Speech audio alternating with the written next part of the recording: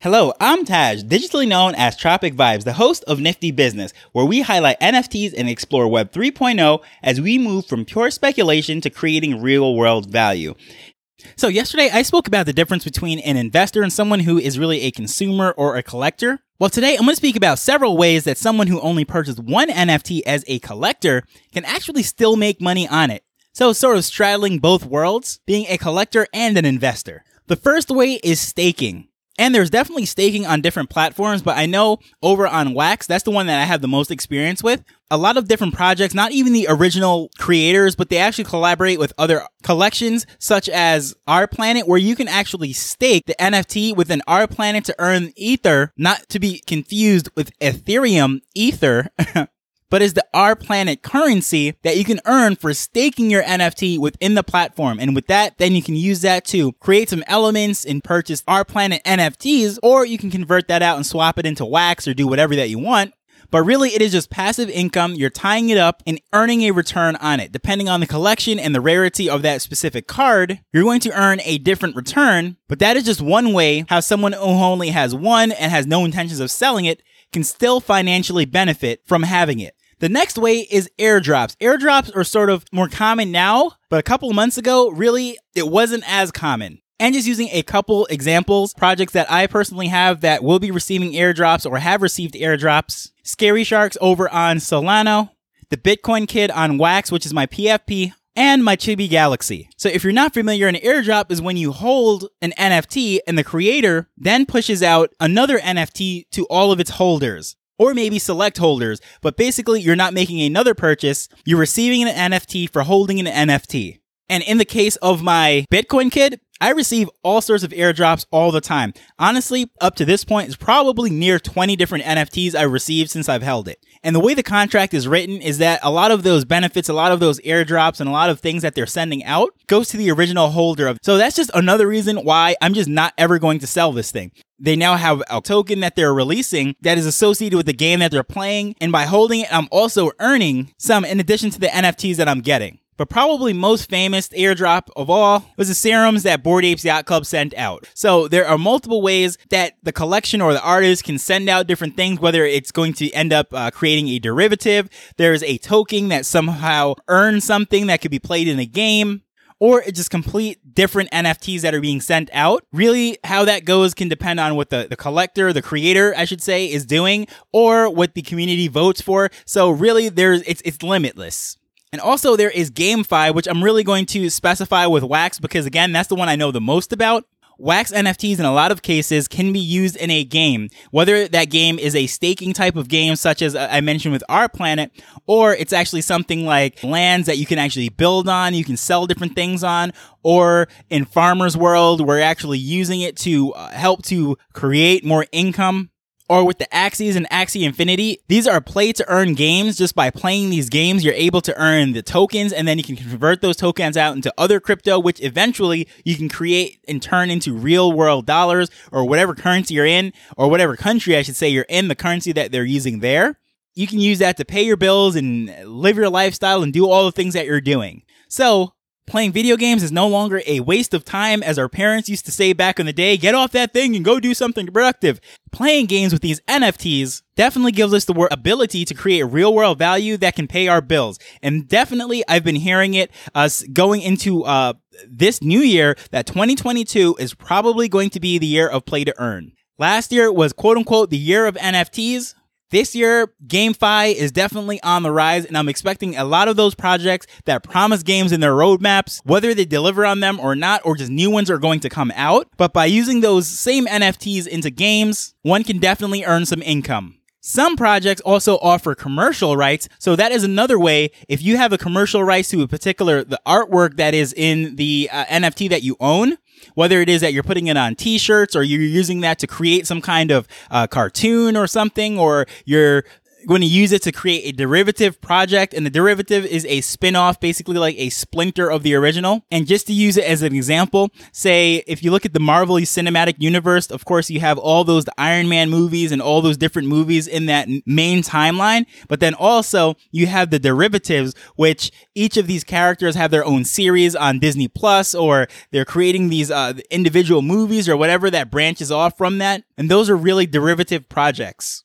And some of these projects allow their holders to have their own derivatives or use the actual artwork just outright, as long as they're not using the name of the project and all the trademarks that they personally hold, or trying to make it look like they are the creators are also creating this new project. But it all depends. For example, Bored Apes Yacht Club gives you a lot more freedom than Larva Labs with a CryptoPunk. Because if I'm not mistaken, the last time I checked, it was 100,000 cap that you're actually able to monetize your CryptoPunk for per year. But I don't believe that BAYC does that in any kind of way. Really, however you monetize it is up to you, as long as you're not claiming that is a Bored Apes Yacht Club production.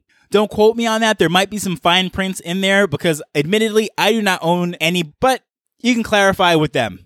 It's becoming a lot more common now that a lot of these projects are offering commercial rights. And I know for a fact, off the top of my head, without really looking at it, I know in my collection, Scary Sharks on Solano does. But a lot of new ones that are coming out that I'm seeing pop up, that seems to be one of the things pretty high on the list, is offering commercial rights as long as you're not using that name. Those are pretty direct ways on how you can monetize and use the NFT to earn money in some sort of way. But now I'm going to give you some sort of indirect ones, a little ones that might even earn you a lot more, but it's more subtle.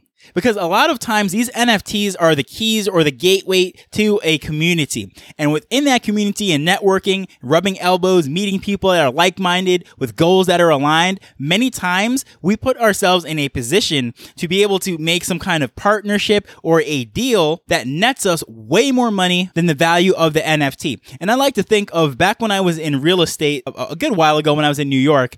My manager used to say that he makes $25,000 per year off of his silly posts. He used to always have lots of jokes and playing pranks in the office. And when agents were doing bad parking jobs in the parking lot, he'd go out and take a photo of it. Or if he's taking out a client to lunch or something like that, or a new agent just hanging out, he would put all of these things online, and he would never really fully advertise that he is a broker and he's into real estate and everything. But just by putting out the content and associating with real estate, he reminded people that, yes, if I ever need to buy a house or sell my properties, this is the guy that I need to contact. All his friends and associates would know that. So just in the same way, the social circle opens yourself up to a lots of income earning opportunities. So a lot of times, some people just will not want to sell that one NFT that they do own, even though they could get, say, hundreds of thousands of dollars for it. But knowing that they're going to lose the access to the community and all those people is what really makes them hold on to it. And related to that, but also just sort of a different category in its own. Let's say if you're a BAYC owner or Bored Apes Yacht Club, it almost elevates you to celebrity status, especially if you were the original owner, because people are going to look at you now and say, wow, like you got in early, you knew this. And really, honestly, they could have got lucky. But generally speaking, when someone sees that, wow, someone owns 5 Bored Apes, like they automatically think that, wow, this is like the Warren Buffett of NFTs, right? There is that whole celebrity status to it. Not only do you get into some of the best, most exclusive events and parties, but also you almost have an elevated status on Twitter. And when you go into a Twitter space, it's kind of a funny thing. So in doing so, being able to quickly get up to a stage and let's say start to speak with all these different people, quickly gaining a following and all sorts of things, gaining your influence and indirectly can be monetized and benefit you in many ways. So a lot of times when we're talking about the NFTs and making profits and big money and all sorts of different things, people don't really look at all the subtle things, all the subtle different ways. So I know yesterday I did that whole thing about the difference between a collector or a consumer and the investor, but that does not say that the consumer or the one who only has one of that NFT gets no benefit out of it other than having it as a display picture. There are other ways that you can monetize it without having to sell it. And admittedly, yes, I have quite a few NFTs or projects that I went into and I only have one of it. Some of them, yes, I do intend to sell. But the vast majority of them, I purchased them because I wanted to collect it. I really like that art, or I like the project, the idea, and the novelty of the space and understanding where all of this is going, interacting in the community. There's so many reasons why I own different NFTs. So it's very hard for me to just paint a broad brush and say, no, if you really believe in a project and you can't buy more than one, don't get into it or anything like that. I would never say that because every situation is different and each person is also different. Because let's say I wanted to spend $200,000 on a Bored Ape at this time. Well, to say that unless I could buy two, don't get into it is a pretty bold statement, right? But to be fair and completely honest, I still stand by what I said yesterday in the sense that investors are generally going into project buying a whole bunch of them. And speaking of NFTs that you can actually earn money with, I've been giving away NFTs to people that have been interacting with me on social media, the podcast, and the newsletter. And if you're interested in getting one for yourself, please go to niftybusinessweek.com and fill in that form for the newsletter. It usually comes out on Thursdays, where I cover a topic, I highlight a few episodes, and also I share 3 interesting stories and articles that I have discovered and came across. After all, if I'm spending all this time researching all this stuff, I might as well share it with everyone. And I'm not putting out a million shows on every single topic. It's hard enough to create a show every day, but all the extra information that I might not make an episode about that I really find interesting will probably end up in one of the weekly stories. So if that sounds interesting to you, it is absolutely free, and just go to niftybusinessweek.com and sign up. If you simply reply with your Wax address, I will airdrop you one of the NFTs. So as usual, I really appreciate you listening to this and spending this time with me.